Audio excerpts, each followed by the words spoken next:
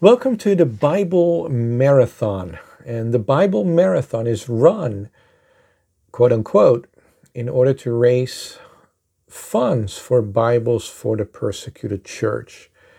And so if you've been blessed by this video, I want to ask for your sponsorship.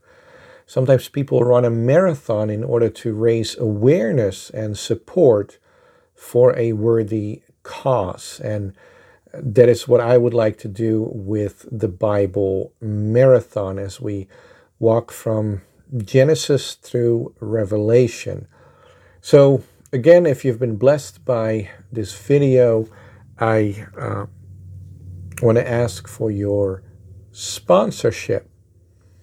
And in this video, we are going to pick up with day number 5. And it starts in Genesis 1, verse 20. And God said. Now, with every day starts with God's spoken word, where God speaks and the word brings it about. And that is certainly not an unnecessary repetition, because in God's word there is no such thing as anything unnecessary. Jesus even stressed that an iota or a dot has eternal significance. And so we are reminded again that God created, God brings about through His Word. Or in other words, His Word brings about what God wills.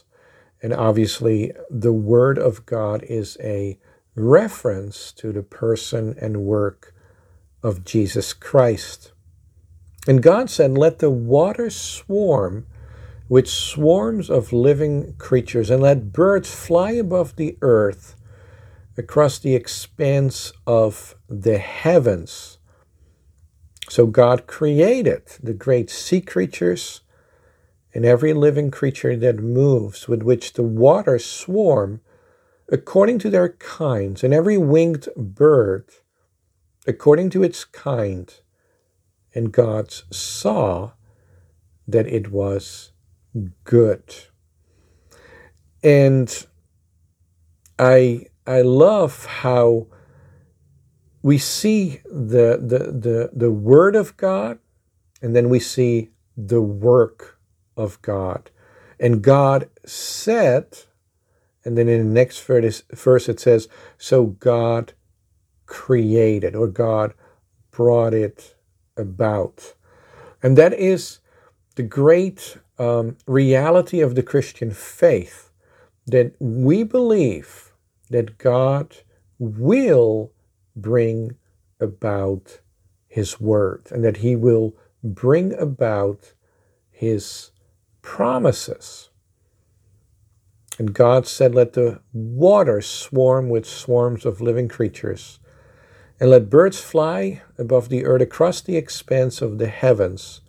So God created. God is the only one who can fulfill His word. So God created the great sea creatures and every living creature that moves, with which the waters swarm according to their kinds. And there's a great variety in creation. There are great sea creatures like the whale, the dolphin, the orca, and then obviously there are very small ones. And it testifies of God's variety in creation, God's artistic variety. Sometimes the fish, they look phenomenal with the colors and the design.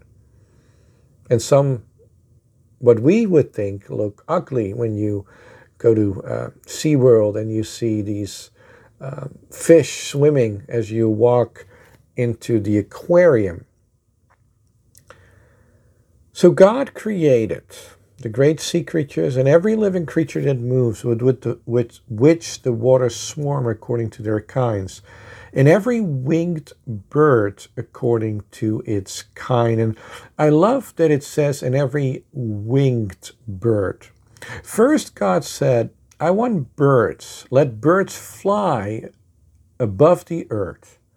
And then God created the bird with the ability, with the wings, to fly. And that reminds me also of salvation and the gospel. On the one hand, God says, I want you to be righteous, and I want you to be holy, and I want you to be perfect. And then we read in 1 Corinthians 1, verse 30, and because of him, you are in Christ Jesus, who became to us wisdom from God, righteousness and sanctification and redemption. So what God requires and what God wills, he also creates and gives and brings about. And that's why the entire existence of man, according to Paul in Romans 1, is to acknowledge God and to give thanks to him.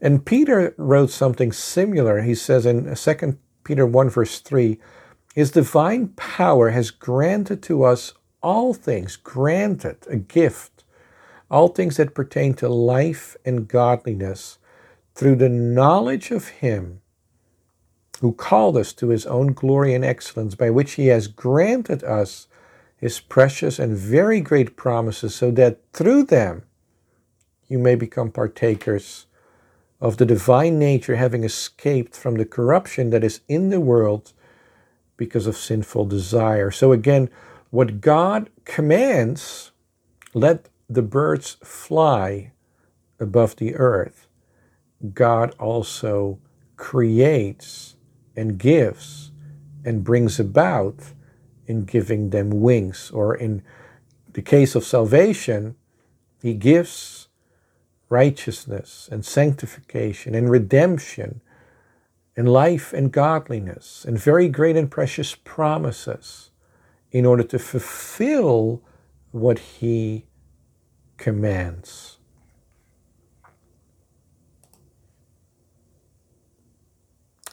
And God saw that it was good. And again, that is not something to be considered as redundant, but it is as a needful reminder that God is perfectly good, and all that he does, and all that he says, and all that he wills, and all that he works, and all that he brings about is perfectly good.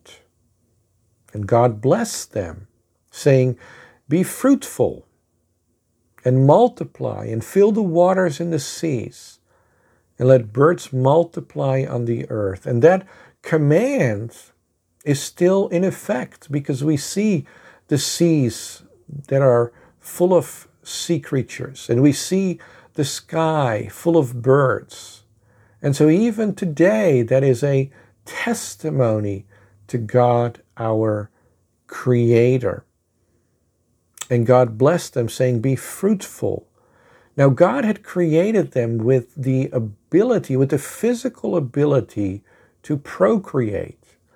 And yet, it is ultimately still dependent on God's blessing. And God blessed them, saying, be fruitful and multiply and fill the waters in the seas, and let birds multiply on the earth. And so we have to acknowledge God and his blessing of being fruitful.